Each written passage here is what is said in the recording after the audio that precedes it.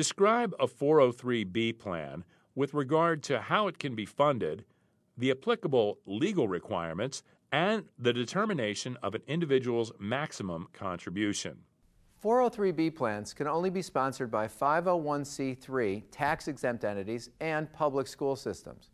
It's interesting to note that a number of years ago, the IRS had a 403B audit program, and they found tax-exempt entities, but not 501c3 organizations, that were improperly sponsoring plans.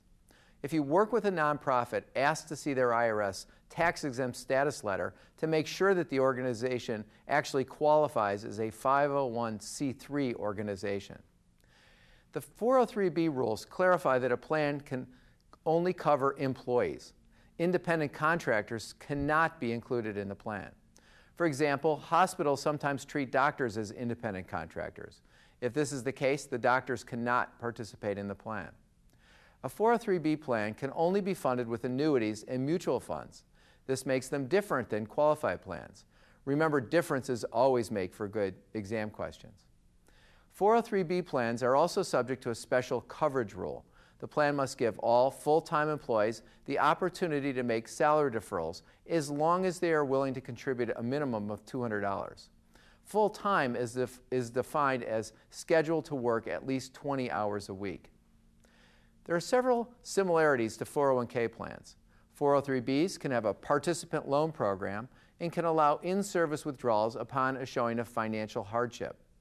Plans can also allow employees to make a Roth election and can allow for automatic enrollment as well. Also, the 403B contribution limits are essentially the same as a 401k plan.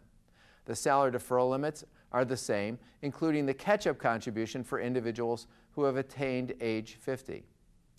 Also, total contributions are subject to the 415C annual addition limit that applies to defined contribution plans.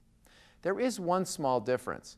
Employees with 15 years of service are allowed to make a special salary deferral catch-up contribution.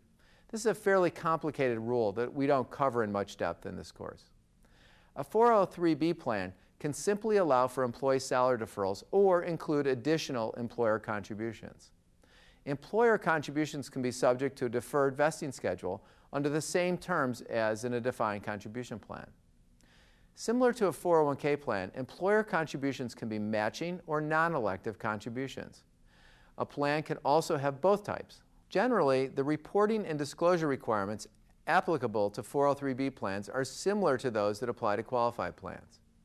However, 403B plans of governmental units and churches can be exempt from these ERISA requirements. So are other 403B plans if the plan does not contain any employer contributions. Now, regardless of whether the plan is subject to ERISA, recent regulations require that 403B plans must be maintained pursuant to a written plan document. A plan must contain all the material terms and conditions for eligibility, benefits, applicable limitations, the contracts available under the plan, and the time and form under which benefit payments can be made. The plan document may assign administrative responsibility to persons other than the employer, such as an insurance company who maintains the annuity contracts, and the plan can incorporate by reference other documents. If the 403B plan contains employer contributions and is subject to ERISA, then several other requirements must be met.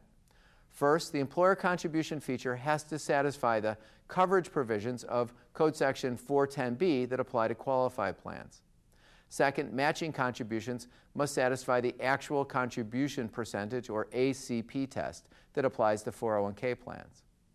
Third, non-elective employer contributions must satisfy the non-discrimination requirements of Code Section 401A4.